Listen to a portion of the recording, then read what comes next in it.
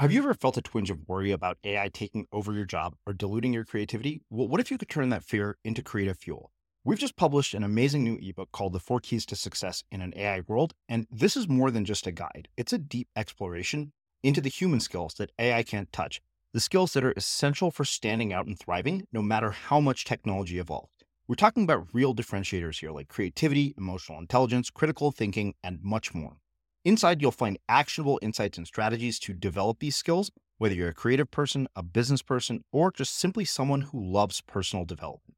This isn't a story about tech taking over. It's a story of human creativity thriving alongside AI. Picture this, AI as your creative co-pilot, not just as a tool, but a collaborator that enhances your unique human skills. The 4 Keys ebook will show you exactly how to do that and view AI in a new way that empowers you instead of overshadows you. Transform your creative potential today. Head over to unmistakablecreative.com/4keys. Use the number 4, KEYS. That's unmistakablecreative.com/4keys and download your free copy. In this episode of The Unmistakable Creative, I speak with Kevin Honeycutt, who's challenging the status quo in education and challenging teachers to deliver a more individualized experience for students based on their strengths and talents. I'm Srini Rao, and this is the Unmistakable Creative Podcast, where you get a window into the stories and insights of the most innovative and creative minds who've started movements, built thriving businesses, written best-selling books, and created insanely interesting art. For more, check out our 500-episode archive at unmistakablecreative.com.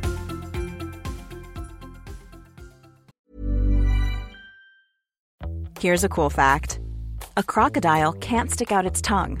Another cool fact, you can get short-term health insurance for a month or just under a year in some states. United Healthcare short-term insurance plans are designed for people who are between jobs, coming off their parents' plan, or turning a side hustle into a full-time gig.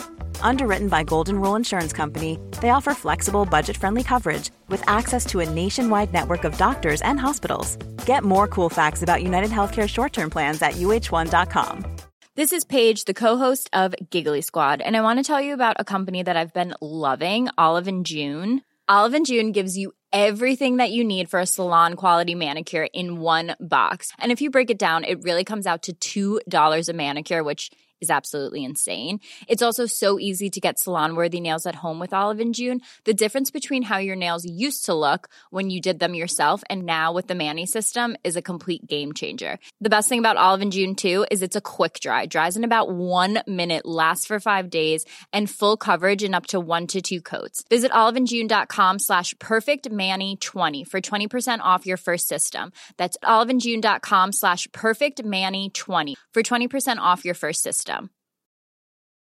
You should celebrate yourself every day, but some days you should celebrate with jewelry. Whether you want to commemorate an unforgettable moment or just bring some added sparkle to your collection, Blue Nile can offer you expert guidance and a wide assortment of jewelry of the highest quality at the best price. Go to BlueNile.com today and experience the ease and convenience of shopping Blue Nile, the original online jeweler since 1999. That's BlueNile.com. BlueNile.com. Many of us have those stubborn pounds that seem impossible to lose, no matter how good we eat or how hard we work out. My solution is PlushCare. PlushCare is a leading telehealth provider with doctors who are there for you day and night to partner with you in your weight loss journey. They can prescribe FDA-approved weight loss medications like Wegovy and Zepbound for those who qualify. Plus, they accept most insurance plans. To get started, visit plushcare.com/weightloss. That's plushcare.com/weightloss. Hey, it's Paige DeSorbo from Giggly Squad. High quality fashion without the price tag. Say hello to Quince. I'm snagging high-end essentials like cozy cashmere sweaters, sleek leather jackets, fine jewelry, and so much more. With Quince being 50 to 80% less than similar brands. And they partner with factories that prioritize safe, ethical, and responsible manufacturing. I love that. Luxury quality within reach. Go to quince.com/style to get free shipping and 365-day returns on your next order. Quince.com/style. As creators, we're always on the move. Whether it's a live podcast event, a pop-up shop, or a workshop, we're constantly interacting with community, and that's where Tap to Pay on iPhone and Stripe comes in. Imagine this. You're at a live event, a listener loves your merch, or a participant wants to sign up for your course on the spot. With Tap to Pay on iPhone and Stripe, you can accept their payments right there and then, right from your iPhone, so there's no extra hardware or no delays. Total game changer. It's not just for creators. Any business owner can do this. It's about making transactions smoother and much more personal, growing your business in your way. We've been using Stripe for our products and courses for a long time, and now with Tap to Pay on iPhone, you can take your business to the next level too. So visit stripe.com/tapiphone to learn more. Remember, folks, with Tap to Pay on iPhone and Stripe, your business is always at your fingertips. Kevin, welcome to the Unmistakable Creative. Thanks so much for taking the time to join us. It's exciting to be here. Thanks for having me. Yeah, my pleasure. So, I came across you by way of one of our listeners on Twitter who, mentioned your work that you're doing in education, and I was immediately intrigued. So, can you tell us a bit about yourself, your background, your story, and your journey, and how that has led you to doing the work that you're doing in the world today? Wow, thanks. Okay, so I'll do the elevator speech. I grew up in poverty, the son of an alcoholic outlaw. I attended school in 20 states growing up. I was always that kid that was in a school for a week and then gone when Dad broke the law. And so I learned a lot. At a young age, I saw school for what it was, a system, a very carefully calibrated system to control the behavior of kids from 8 in the morning till 3:30. And I saw that there were certain kinds of kids in societal roles in every school, no matter where you went, whether it was Tennessee or Pennsylvania or Texas or wherever. There were only a certain amount of slots kids could inhabit. And then after that, you're outcast or losers or druggies or you're called something, but you don't fit one of the good slots.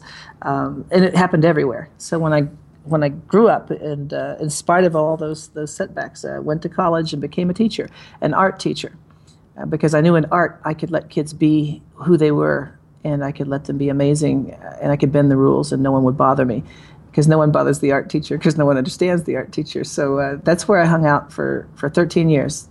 Gave a big piece of my life. A lot of the outcast kids and the kids who wear black and flip you off in the parking lot came to my class, and I think they're the inventors and the entrepreneurs of the future. I think because they reside in this weird place that's not normal, they have not normal ideas, which to me is invention or creation or could be. After that, I left the classroom, I left education and became a guy who teaches teachers. And I work for a nonprofit educational service center, and I do staff development and I speak. But I've leveraged social media. I had a podcast called Driving Questions in Education that I leveraged to #1 in video education in the U.S. By interviewing people the way you're interviewing me. And that got my shingle out a little farther, and I started presenting in other states, in other countries. And now I'd say I travel all over the world. And my message is, we've got to change school. And here are the tools. We have all of these new tools. We have new spices, and we're still making meatloaf. Come on, we can customize education. And so that's what, on a daily basis, I'm somewhere in the world changing hearts and minds and trying to move this thing in better directions.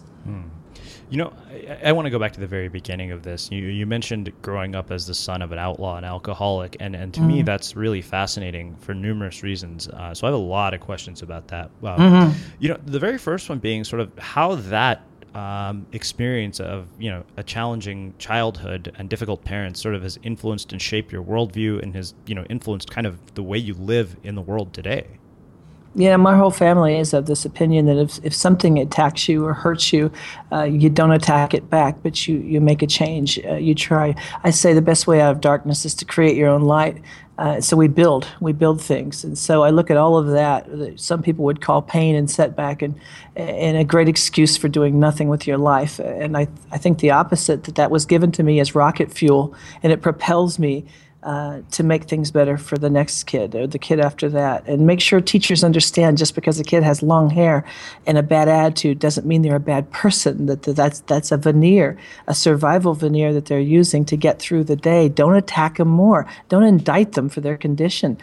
When I say this in first person, they listen to me. And if I change one teacher in that room and he treats a kid different, that's a good day. So these are sacred days to me that I stand on stage and I get to say these things. But I have to win those teachers over first. I have to be funny. I have to be infotaining. You're going to laugh. You're going to cry. I'm going to take you all over the place. I'm not going to try to be an expert that outknows you. I'm going to win you over by being you. and then I'm going to take you toward a vision of where we might go. That's it. I don't know if I said anything that answered your question. No, you said plenty that answered my question, which raises more questions, which is something you'll get used to as we talk over the next hour. Yay! Interestingly enough, so I really, this is a question I've asked, sort of multiple versions of, but you turned out the way you did, and yet somebody else could have the same exact circumstances and could end up in jail or in prison. And I'm wondering if you think there's something that actually separates those two people. Sean Acor calls it post-traumatic growth versus post-traumatic stress. And do you think that something differentiates people who experience one or the other? Yes, and it's such a good question because I'm writing a book right now and I'm on that chapter. What I believe saved me. I think of life as a game of Plinko. This is crazy, but help me out here. Okay, and one direction in the Plinko board takes you toward a really tough life, and the other direction takes you toward having choices and having success and having happiness and raising kids who have shoes, all right? And so every peg that you hit, right? I think most people think they fall through there and they hit these pegs, and look what life did to me. And you get to drive. And so as a kid even, whenever I'd hit a hard situation, I'd know I can choose this or I can choose this. And I think most people just bounce. They don't drive, and they blame life for their condition. And I think I had this compass. It was in there. Now, it was modified and it was refined by mentors. And I'm not talking about my dad, my mom, and teachers and crazies and artists and fools and creators. They got a hold of me and pointed me. It got my compass off due north. So I would fall, in the right direction. So my grades went up and I got the scholarship and I went to college and I wanted to quit. Whenever the trailer park would make me want to do something that would burn it all down, because that's the natural tendency whenever we get scared and we're insecure, is to burn it down rather than face it. Mm-hmm. I just leaned a little bit toward that other side and fell the right way. And I'm trying to create a metaphor for kids now because I know where they're at. I know how they feel. I've been there. I'm trying to sort that out. But I would give a lot of credit to teachers and mentors and janitors and lunch ladies and bus drivers. And I tell teachers, it wasn't always the teachers who had the official role. Sometimes they didn't do it. They were on the job. They were too professional to be real with me. It was the humans that I ran into who they usually were messed up people, and I could tell they were doing the best they could. I spotted something I recognized in those people. So I think bent people have a power to be mentors to a lot of kids who are in tough situations. Mm-hmm. It's interesting you mentioned having a choice, and that brings up yet another question for me.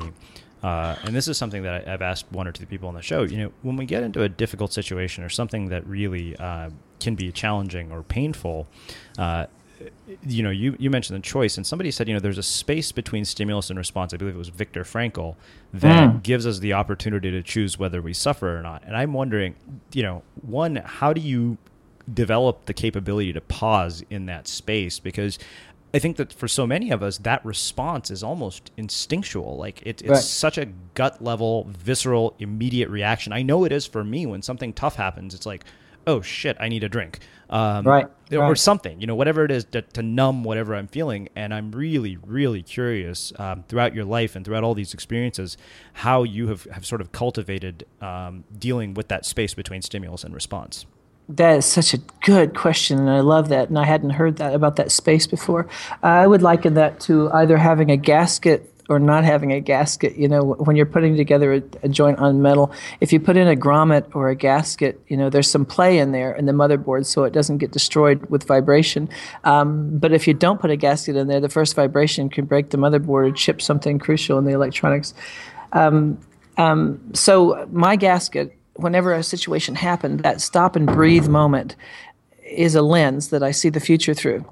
And I know, here's what I started regarding. As I watched my dad destroy our lives, I started thinking, as a fifth grader, he wasn't always like this.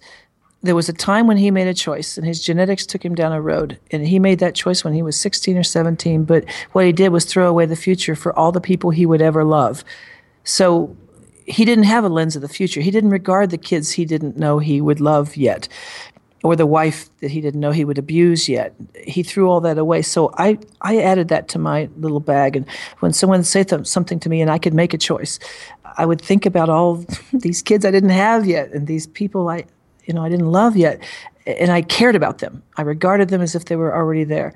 I thought about that a lot. Now, that's one piece. The other is I married a woman who was patient enough to stay with me and heal me and reflect me back to me, and strong enough to not let me win. And I've been married 24 years, and I give her huge credit for letting me grow up. She will tell you she's been married to 3 men in our marriage, and they're different men. And this last one she likes the most. I've evolved through these crazy iterations. And the funny part is that I don't remember some of those previous lives. This is going to sound flaky, but it's like my motherboard. No, my RAM had to clear for that new me to move in and inhabit the reality of mine. It was fits and starts, because in one generation, it's hard to come up from poverty and abuse and change. I never hit my wife. I corrected the bad things, or I tried to. And, statistics will tell you that rarely happens. Most abusers abuse, but not me. But I thought about it every day. Every day I had to make a choice not to be what I came from.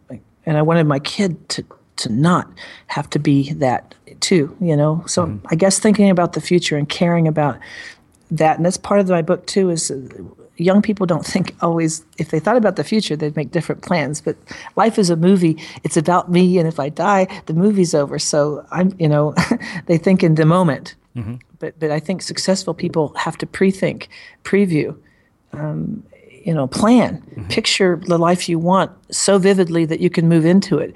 And if you can't see it with perfect fidelity, then your real life is the one that will always pull you back, because you can see that one. Does that make sense? It does, which actually takes me into another question. And I love this idea of that stop and breathe moment as a lens into the future. I heard my business partner, Greg Hartle, say in a talk that he gave that, in order for something to begin, sometimes something else has to end, and you have to let that thing go. And I've struggled with that in numerous areas of my life. But what I'm really curious about, and you mentioned if you can't necessarily see it clearly, can we develop a capacity to actually learn how to see the future and at the same time sort of maintain our balance of living in the moment and not letting the future become a source of anxiety, but something that we look forward to? Is that a totally convoluted and crazy question, or does that actually make sense? Actually, you just described where I live every day of my life. I fish for the future while staying in the boat of the present. And I use tools for this. I pan for information gold using all kinds of digital tools so I can let the world bring to me what might be next. And then I juxtapose the inventions of the future and the inventions of today with the inventions of the past, put those together and you've got new things. And the fun part of that is like a new color arrives on your palette every day and you can paint new pictures while appreciating the vistas of the past. I'm a fan of history. I collect antique photography, daguerreotypes, tintypes. I'm in love with the past. At the same time, I'm in love with the possibility of the future. And I live in this in-between place. And I think it's okay. It's healthy. I know people who are so fixated on what's next that they almost become addicted to it. Mm-hmm. They can't wait to be the first one to tweet about the new tool. And the tool itself is fine, but the possibility that a new tool creates, to me, is the interesting thing, especially when you're talking about empowering kids to build futures that no human has ever been able to build before. That's a fun place to be. So we know a lot of you have been listening to us for years, and it means the world to us. What we do here at The Unmistakable Creative wouldn't be possible without the support of our listeners. If the podcast has been valuable to you, one of the best ways you can support us is to subscribe to Unmistakable Creative Prime, which gives you access to transcripts, all of our courses, monthly coaching calls, live chats with our guests, and an incredible community of creatives. And it costs less than you spend on a cup of coffee every month. For the school teachers and people in our education system, Prime is completely free to help you with this transition to teaching online. We've packed it with a ton of value and actionable content, and we hope you'll check it out. Just go to unmistakablecreative.com/prime to learn more. Again, that's unmistakablecreative.com/prime. Okay, so I love what you just said in that last bit, which I think really, that makes a perfect setup to ask you quite a bit of a lot of things. But, I want to go back to one other thing that you said at the very beginning, then we'll get into this whole idea of, what you're really doing in education. You said a vision of what we can create together. And I hear that and I can't help but think, God, if every person had a sense of clarity around that, their work would become so much easier. And waking up every day and showing up every day wouldn't be an option, but it would be just, that would be the norm. It wouldn't occur to you not to show up. So I'm really curious, in your own work and what you've done with people, I mean, getting to that sense of mission, purpose, and connecting with that thing that drives us the way this drives you. And how do you find that? I mean, you work with kids, so you probably see it all day long. I don't get to work with kids as often as I would like to. I do pro bono work to prove the things that I say. Most of my work is with educators or educational leaders, but I work in an environment here at ESDAC, this nonprofit, that's very interesting because we all do different things, but we can come together as a team. And there are moments of weakness when we become specialists who share a common parking lot but don't share a common vision.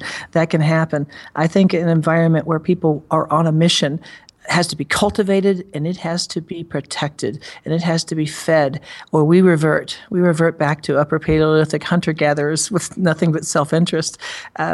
So it's, you need a leader, or you need a culture that loves, thrives, protects relentlessly, cultivates this ability for all of us to bring our piece to each one of these missions, and to not be jealous, but to lift up other people and revel in their accomplishment, and let it challenge you to not to compete, but to rise in a similar fashion. I've been in places like that. They're all too rare, and they're all too fleeting, because all it takes is one leadership change and for that to be devalued, and it evaporates. I would love it if schools were that. Wouldn't it be nice if kids could be taught and to learn in environments like that weren't so competitive? And right now our structures are totally wrong. I mean, with testing, with measuring people, with a bubble test, it is almost a behaviorist nightmare. And it's left over, from the industrialist age, where we were making every person ready to hear a bell and go to lunch and hear a bell and come to work and be satisfied with not thinking. But that is over. The world does not need those people anymore. It's screaming for people who are self-directed, who know how to learn and love it. They love learning, and they're constantly self-updating software. And I don't think we're setting up kids for that, but that's what I'm preaching. I want to teach you how to learn and to love it, to learn, to love, to learn, L2, L2, And then you don't need me. I have just weaned you from the teat of dependence. You're welcome. And I find that kids who've been indoctrinated, they fight this at first. I've had a kid, one time he yelled at me, he said, "Just tell me what to think." It broke my freaking heart, because that kid didn't think that way in kindergarten. We did this to him. Yeah. We divorced him from his own passion for knowing it and learning. And that's educational malpractice, and that has to stop. And so it's hard. I started a charter school with a colleague of mine, and we ran it for half a decade, and it was all project-based learning and technology and differentiated instruction. We had 50% gifted and 50% at risk, and they all acted like gifted because we gave them choices and we empowered them and found out who they were, bent every rule there was, and got in trouble often. But that's the kind of environment, almost a MASH unit, where you invent surgery in real time because you never know what the patient's going to need. Mm-hmm. So, I love this idea of having been indoctrinated into a system. And I don't think this just applies to kids who are in our schools. I think this applies to adults in the working world, which is a big reason why I wanted to have this conversation. I mean, so we've been indoctrinated. I can tell you, Kevin, growing up in an Indian family, I was indoctrinated into that system from the moment I could get a letter grade. But... Yeah. And it drove an insane amount of my choices in life to the point of actually being detrimental, and it all came back to bite me in the ass at a very late age in life. But what I'm really curious about is, as adults, I mean, how do we strip away this indoctrination? How do we get out of it as adults? And then we'll talk specifically about education. Right. There's a condition I call dancing in a straitjacket.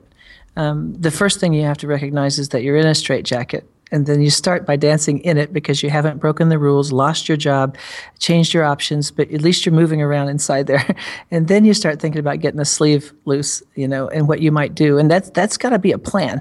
If you throw away your reality of today, even if it's terrible, it's paying your rent, It's paying for college for your kids, right? You can't just, most people can't leap from one cliff without knowing there's another cliff on the other side, and I don't want them to fall, but you can make a plan.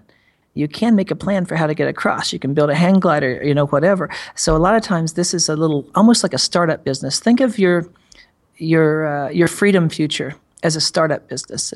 You invest in it, you start thinking about what you want to do and you put a little time into it. You start getting in social media and making sure people, like the brand, and you find there's an audience. You hit some hashtags and realize there's a huge bunch of people out there. And now there's potential.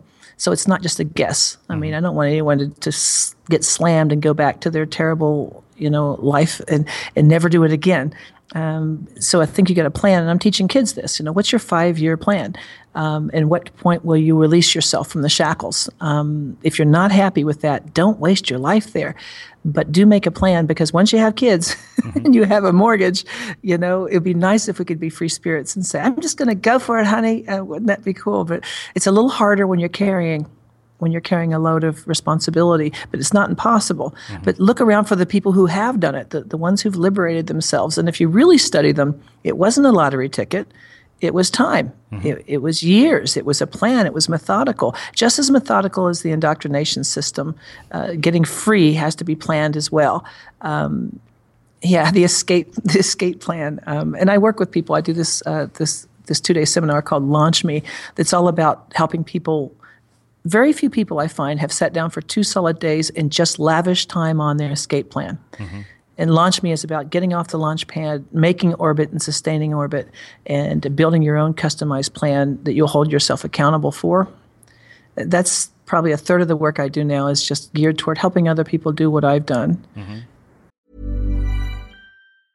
Hey, folks, I'm Mark Maron from the WTF Podcast, and this episode is brought to you by Kleenex Ultra Soft Tissues, your ally to help tackle your allergy symptoms this season. I love the change of seasons, but nobody loves pollen and all those other things floating in the air that make you sneeze during this nice weather. Kleenex Ultra Soft Tissues are hypoallergenic and allergist approved, so fight back against watery eyes and runny noses without worrying about irritating your skin. For this allergy season, grab Kleenex and face allergies head on. Many of us have those stubborn pounds that seem impossible to lose, no matter how good we eat or how hard we work out. My solution is PlushCare. PlushCare is a leading telehealth provider with doctors who are there for you day and night to partner with you in your weight loss journey. They can prescribe FDA-approved weight loss medications like Wegovy and Zepbound for those who qualify. Plus, they accept most insurance plans. To get started, visit plushcare.com/weightloss. That's plushcare.com/weightloss. Hold up. What was that? Boring. No flavor. That was as bad as those leftovers you ate all week. Keke Palmer here. And it's time to say hello to something fresh and guilt-free. Hello Fresh. Jazz up dinner with pecan-crusted chicken or garlic butter shrimp scampi. Now that's music to my mouth. Hello Fresh. Let's get this dinner party started. Discover all the delicious possibilities at HelloFresh.com. Burrow is a furniture company known for timeless design and thoughtful construction, and free shipping, and that extends to their outdoor collection. Their outdoor furniture is built to withstand the elements, featuring rust-proof stainless steel hardware, weather-ready teak, and quick-dry foam cushions. For Memorial Day, get 15% off your Burrow purchase at burrow.com/acast, and up to 25% off outdoor. That's up to 25% off outdoor furniture at burrow.com/acast. Since 2013, Bombas has donated over 100 million socks, underwear, and T-shirts to those facing homelessness. If we counted those on air, this ad would last over 1,157 days. But if we counted the time it takes to make a donation possible, it would take just a few clicks. Because every time you make a purchase, Bombas donates an item to someone who needs it. Go to bombas.com/ACAST and use code ACAST for 20% off your first purchase. That's bombas.com/ACAST, code ACAST. As creators, we're always on the move. Whether it's a live podcast event, a pop-up shop, or a workshop, we're constantly interacting with community, and that's where Tap to Pay on iPhone and Stripe comes in. Imagine this. You're at a live event, a listener loves your merch, or a participant wants to sign up for your course on the spot. With Tap to Pay on iPhone and Stripe, you can accept their payments right there and then, right from your iPhone, so there's no extra hardware or no delays. Total game changer. It's not just for creators. Any business owner can do this. It's about making transactions smoother and much more personal, growing your business in your way. We've been using Stripe for our products and courses for a long time, and now with Tap to Pay on iPhone, you can take your business to the next level too. So visit stripe.com/tapiphone to learn more.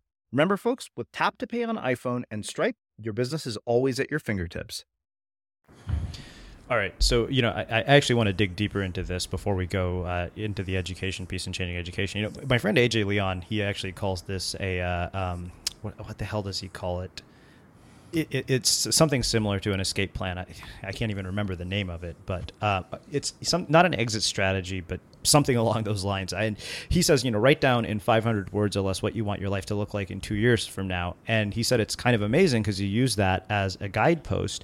Can you give us a sort of condensed version of this process that people could apply, people who are listening?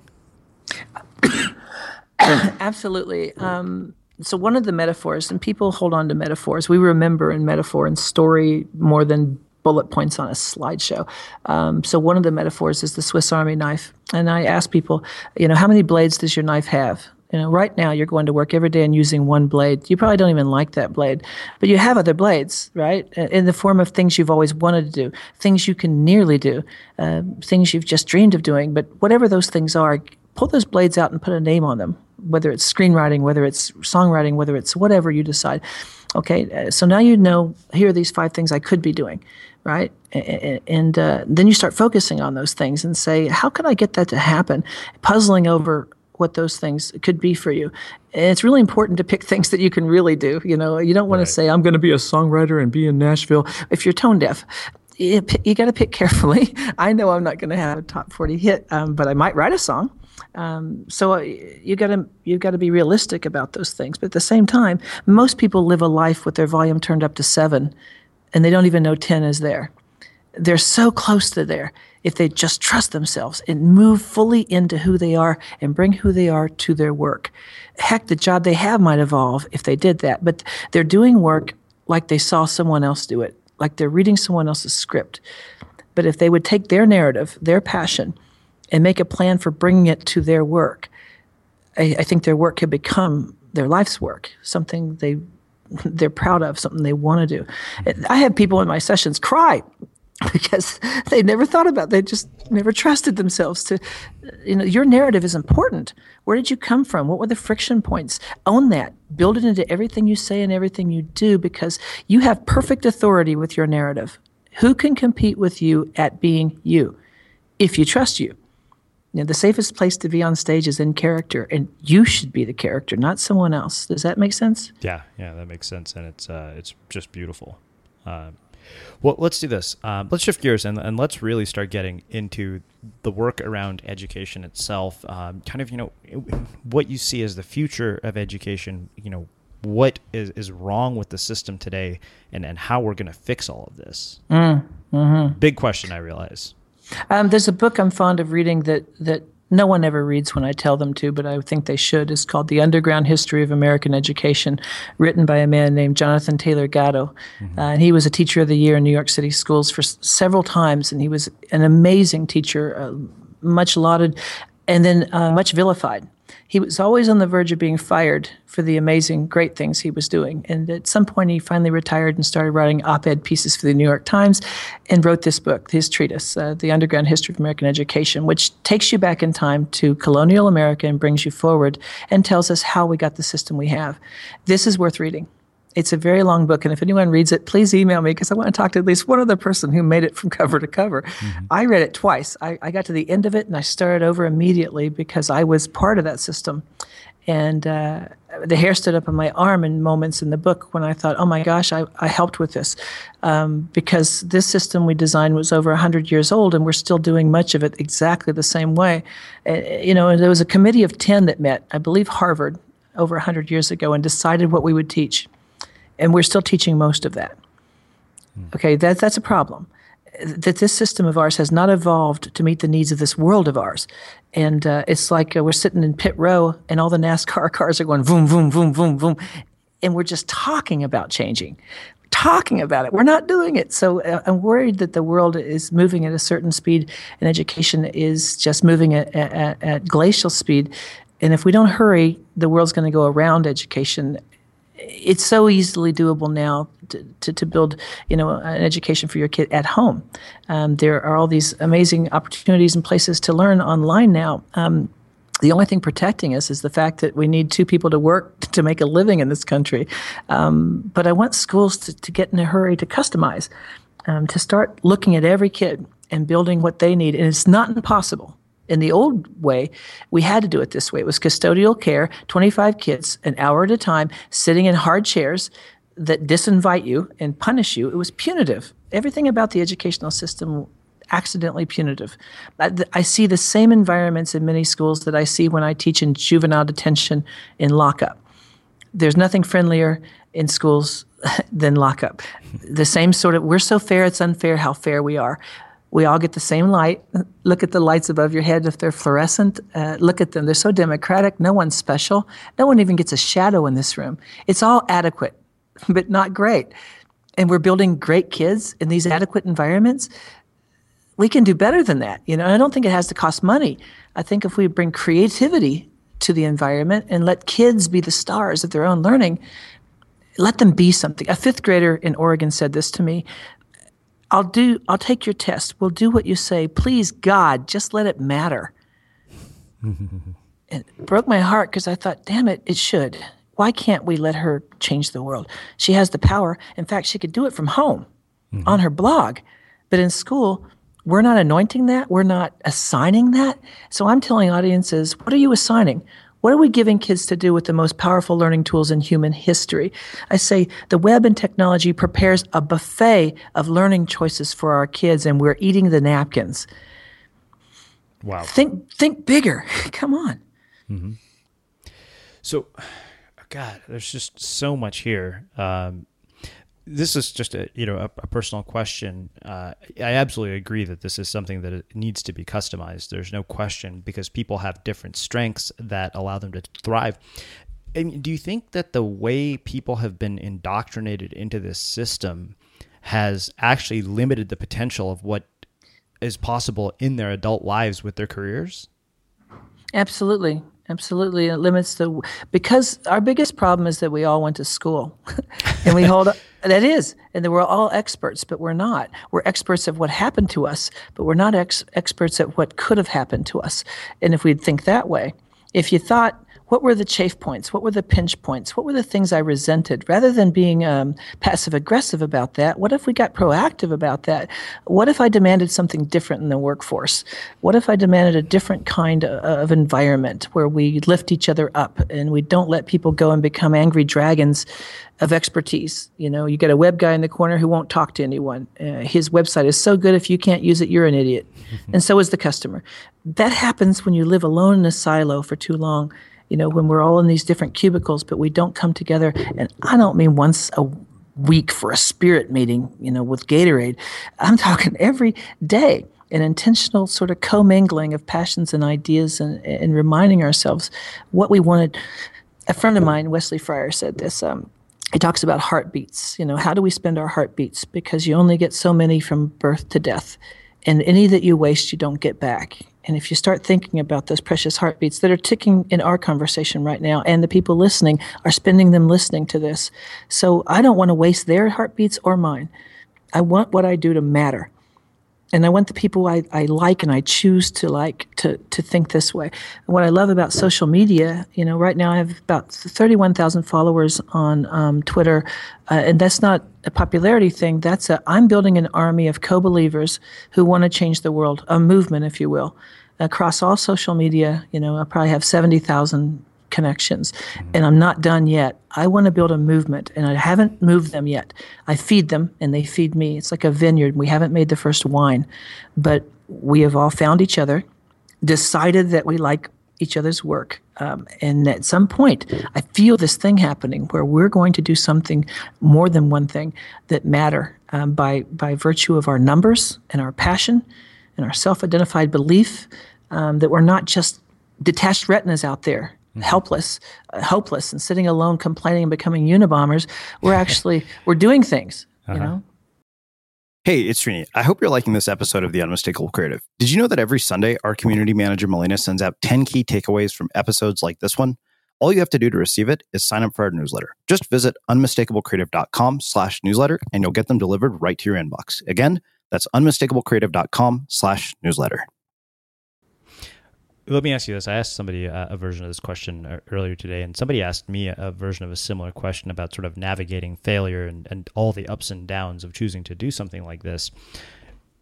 Did you inherently start out with the belief that something big was going to come from all of this? And do you think that's absolutely essential to creating a movement or a mission of such stature and such significance?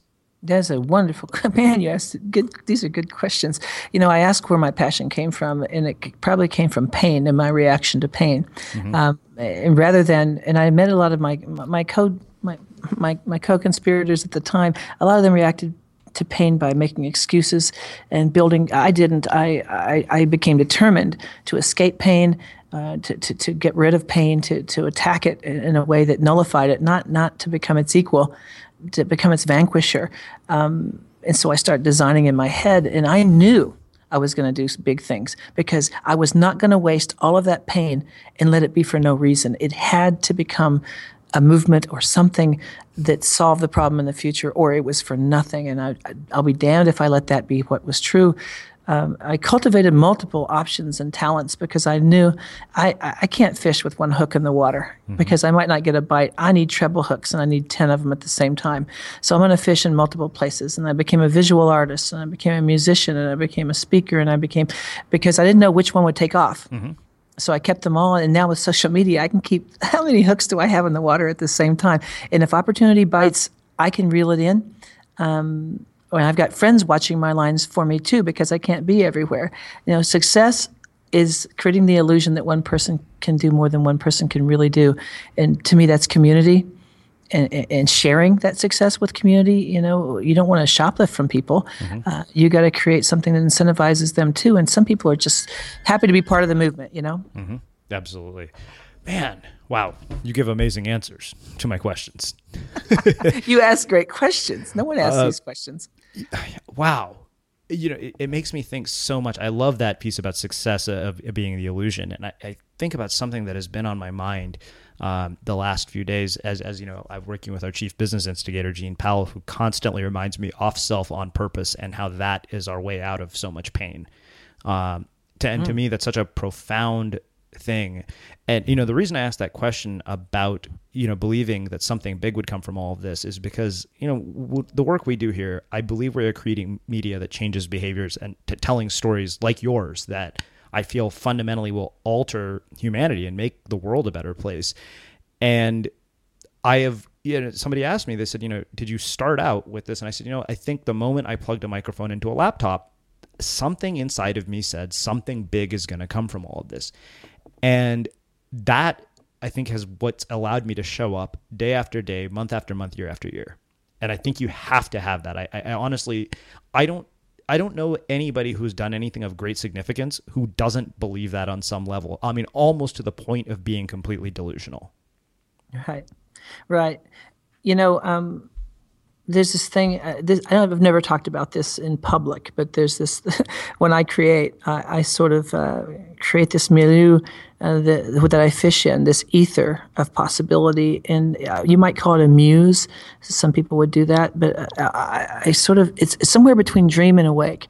And Rodolfo Linas is this wonderful cognitive scientist who talks to me. He's like one of the foremost experts on consciousness and how humans became creatures that call themselves I. He studies the brain relentlessly. And he says that dreaming and being awake is exactly the same thing, except when you're awake, your senses are turned on. And when you're asleep, your senses are turned in. And so think about dreaming. And by the way, play is like dreaming too. Play is like dreaming. You let ideas juxtapose that don't go together. You let them audition, right? So your ideas are auditioning for a part in the brain's production of understanding. And you come up with these interesting juxtapositions that never existed because you're not tied to realism or reality or all of those things. And that's where invention comes from. So if you can put yourself, and I hate to say it, but almost like an inventive trance, where you just heard about this new tool, and you think, how does that change everything? That combined with everything I know, there's got to be some new thing that's possible because of that. This is how Edison thought and Einstein thought. It's how inventors think. But think of the magnitude of new inventions and new things that are happening daily. I've got a Google alert out there on certain key phrases because I'm looking for anything new that happens, and I want to know within the hour. So key phrases like, this will change everything, this will change the world, brand new invention, amazing new invention, because I think, what would the inventor be likely to say in his blog about his thing the night he invents it? I want to know that within the hour. Because if I can see that first and fast, I can make opportunity. And most people don't see the world that way. They build a bunch of channels that come to them and entertain themselves and get lost in their own snow globe of thinking. And I can't afford to do that because I'm guiding kids. Wow. So I guess that the sort of big question of all of this really is how do we begin? I mean, and of course, you're talking about taking teachers and systems and administrators and people and getting them to see things in a different way and saying, hey, you know what, we're going to challenge the status quo, even doing it possibly at the cost of our jobs. I mean, my friend Kathleen Jasper was an assistant principal at a high school who was challenging the system and getting kids to opt out of testing, which is mind-blowing to watch. And she's done it with a lot of criticism and against a lot of challenging odds. So, I mean, the big question really is how, where do we start? Yeah, you can sometimes measure the quality of a person by measuring the quality of their enemies. To have that bravery. I tell teachers that fear and opportunity are next door neighbors. If you just look across the porch, you'll see that. But the conversational lubricant, that's what I call these things that make people change their minds, is always going to be stories about kids, real things. And I collect these stories through my life, my own personal narrative, and it has power. And the stories of kids that I've worked with, and they all know these kids. Some of them helped these kids, and some of them indicted those kids. I don't point that out. I don't indict teachers. I invite them. Through these stories, I shine a light on stage beside me to what we could be doing, and I invite them into that light through these stories in a 1-hour keynote. And I've got 1 hour on stage in Auckland, New Zealand, or Shanghai, or wherever I happen to be, 1 hour to change hearts and minds. That's a powerful assignment, but an amazingly exciting opportunity. I mean, I feel so lucky, and I built this, but lucky to have that opportunity on stage to do that. Because if I change the way teachers think, how many kids' lives did I just change that day? Now, I'm not the only one like me. There's an army of people like me, and I'm connected to them, and we constitute a movement. Teachers want to get out of their shackles, but how do you get out of prison when they'll shoot you? We built a system called No Child Left Behind that was based on the wise father model. We know more than you. If you don't do this the way we say, we're going to bring you into the public square and put you in the stockade and embarrass you. We're going to put you in the newspaper. Think about the adversarial qualities of that system. Whoever devised it was probably had good intentions, but boy, did it hurt a lot of kids and a lot of teachers. So these teachers have been stuck in those shackles for years now. So when you release people from a prison, sometimes they walk out a little shy, a little clumsily, a little in disbelief that they're not going to walk from this prison to another prison. So you're not just working with brand new people here. You're working with people who've been through a lot. So the number one thing I do is I honor teachers, and I honor that they've chosen to give their life to a profession that was never going to pay them well and never going to respect them well, and they do it anyway. So the first thing I want them to know is I see them. My wife is a teacher. I was a teacher. My son's becoming a teacher. He's joining the family business, poverty. So number one, I see you, and I care about you. And here are some things we can do to really help those kids and change those lives. And some teachers, I believe you can flip a teacher 2 years from retirement who's been doing it the same way every day in 1 hour. I've seen it. I believe you can flip a kid. You flip a house by what buying it, then shoring up the foundation and improving it, right? You flip a kid the same way. You shore up the foundation, make them believe in themselves, help them find some things that they can do to improve, and watch the value go up. I'm a believer that 1 hour is never wasted. Wow. You kind of left me at a loss for words, and that doesn't happen too often. Truly, truly profound stuff. Well, one final question. What can our listeners do to help? I think rather than, there's an adversarial climate in education these days between politics and education, and people vilify. And people who attack seldom make. And whenever my son gets attacked online because he's got a nonprofit where he's trying to build schools in Nepal, he gets attacked by people who judge him and say things. And he asked me when he was younger, he said, "Dad, what do I say to this man who just totally eviscerated him on YouTube?" I said, well, first let's look and see what he's built. And then we looked and it was nothing. And I said, anyone who's not doing anything, don't give them status as your equal. Don't let them have a clean shot from the grassy knoll to your heart. Hang out with people who are building and let them sustain you. You're going to suffer attacks from people who that's what they do. So rather than jump into this this awful adversarial argument, let's start focusing on what's right, what right looks like, and let's start painting a picture for people to see and trying to move the conversation toward that rather than getting stuck in an argument that goes nowhere. What are the examples of great education? Where are the happy students? Where are the ones who... See, I think that many kids in school are dying of being different daily. And until we start nurturing those minds, first of all, if you care about the country, that's where our inventors are going. That's where they're dying. I'm not sure, a Steve Jobs or a Bill Gates could get through public school intact these days with all the testing. So where are the bastions where they're changing that? Your friend, by the way, I want to meet her. I want to have a car ride with her because anyone with that kind of moxie, doing the right thing against all odds, that's someone that's already my friend. I just haven't met him yet. So join the conversation, find out where people are talking, look for those great models, support them in social media. Sometimes my friend Dr. Steve Wyckoff, he says this, most good school innovation dies of domestic violence. Because here it is, this crazy thing that's happening out of context, and the whole system will attack it like white blood cells. And so if you can come in and buttress those people who are taking the brave chance, some pig it, I call it. If you read Charlotte's Web, some pig, and they didn't make bacon out of Wilbur. So help them some pig these first starts, these what we call educational innovation startups. Go in there and write an op-ed piece for the paper that says good things. And a lot of times the people who would do that don't. The only op-ed we see is the criticism. And we've got to have proactive people saying, no, she took a brave chance. Thank you for helping our kids be self-directed learners, because that's what society needs, is kids who know how to learn, not helpless kids raising their hand, asking for permission to pee. Well, Kevin, this has been absolutely brilliant, and I am so glad I came across your work. I think you're going to see this is going to have a profound impact on our audience. So I'm going to close with my final question that I close all our interviews here at Unmistakable Creative with.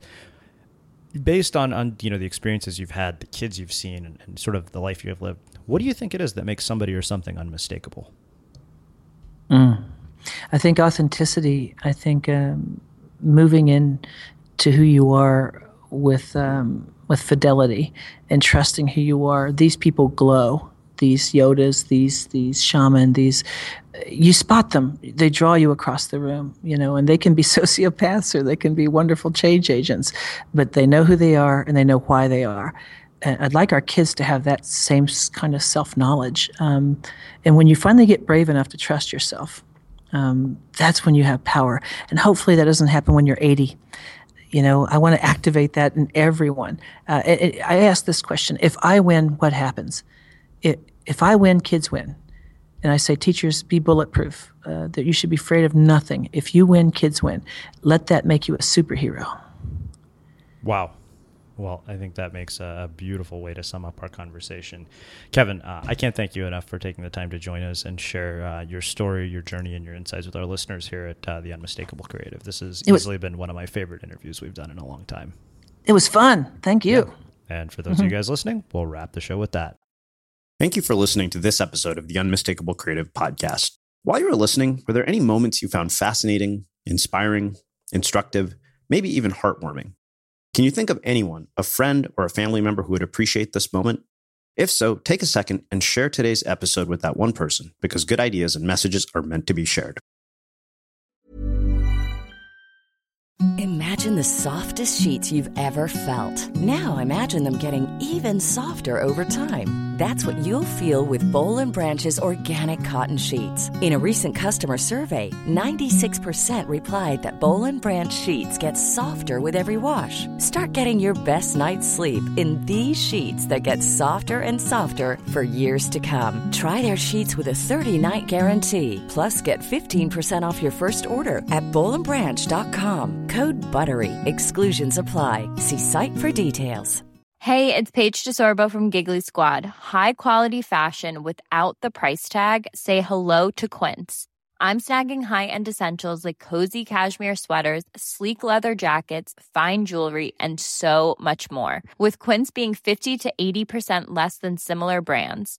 And they partner with factories that prioritize safe, ethical, and responsible manufacturing. I love that. Luxury quality within reach. Go to quince.com/style to get free shipping and 365-day returns on your next order. Quince.com/style. Hold up. What was that? Boring. No flavor. That was as bad as those leftovers you ate all week. Keke Palmer here. And it's time to say hello to something fresh and guilt-free. Hello Fresh. Jazz up dinner with pecan-crusted chicken or garlic butter shrimp scampi. Now that's music to my mouth. Hello Fresh. Let's get this dinner party started. Discover all the delicious possibilities at hellofresh.com. Planning for your next trip? Elevate your travel style with Quince. Quince has all the jet-setting essentials you'll want for your next getaway, like European linen, premium luggage options, buttery soft Italian leather bags, and so much more. And is all priced at 50 to 80% less than similar brands. Plus, Quince only works with factories that use safe and ethical manufacturing practices. Pack your bags with high-quality essentials you'll be wearing for vacations to come with Quince. Go to quince.com/pack for free shipping and 365-day returns. Mom deserves the best, and there's no better place to shop for Mother's Day than Whole Foods Market. They're your destination for unbeatable savings, from premium gifts to show-stopping flowers and irresistible desserts. Start by saving 33% with Prime on all body care and candles. Then get a 15-stem bunch of tulips for just $9.99 each with Prime. Round out Mom's menu with festive rosé, irresistible berry chantilly cake, and more special treats. Come celebrate Mother's Day at Whole Foods Market.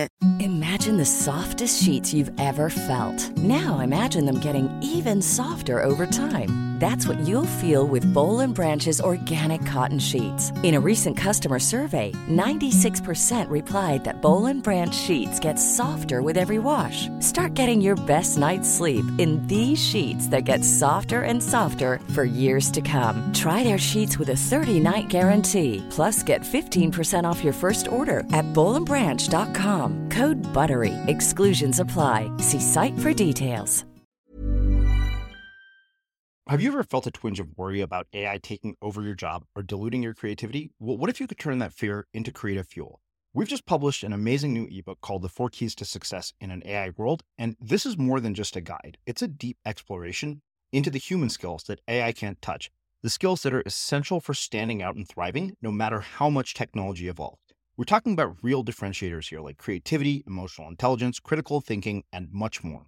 Inside, you'll find actionable insights and strategies to develop these skills, whether you're a creative person, a business person, or just simply someone who loves personal development. This isn't a story about tech taking over. It's a story of human creativity thriving alongside AI.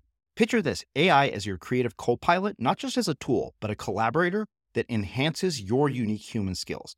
The 4 Keys ebook will show you exactly how to do that and view AI in a new way that empowers you instead of overshadows you. Transform your creative potential today. Head over to unmistakablecreative.com/4keys. Use the number 4, KEYS. That's unmistakablecreative.com/4keys and download your free copy.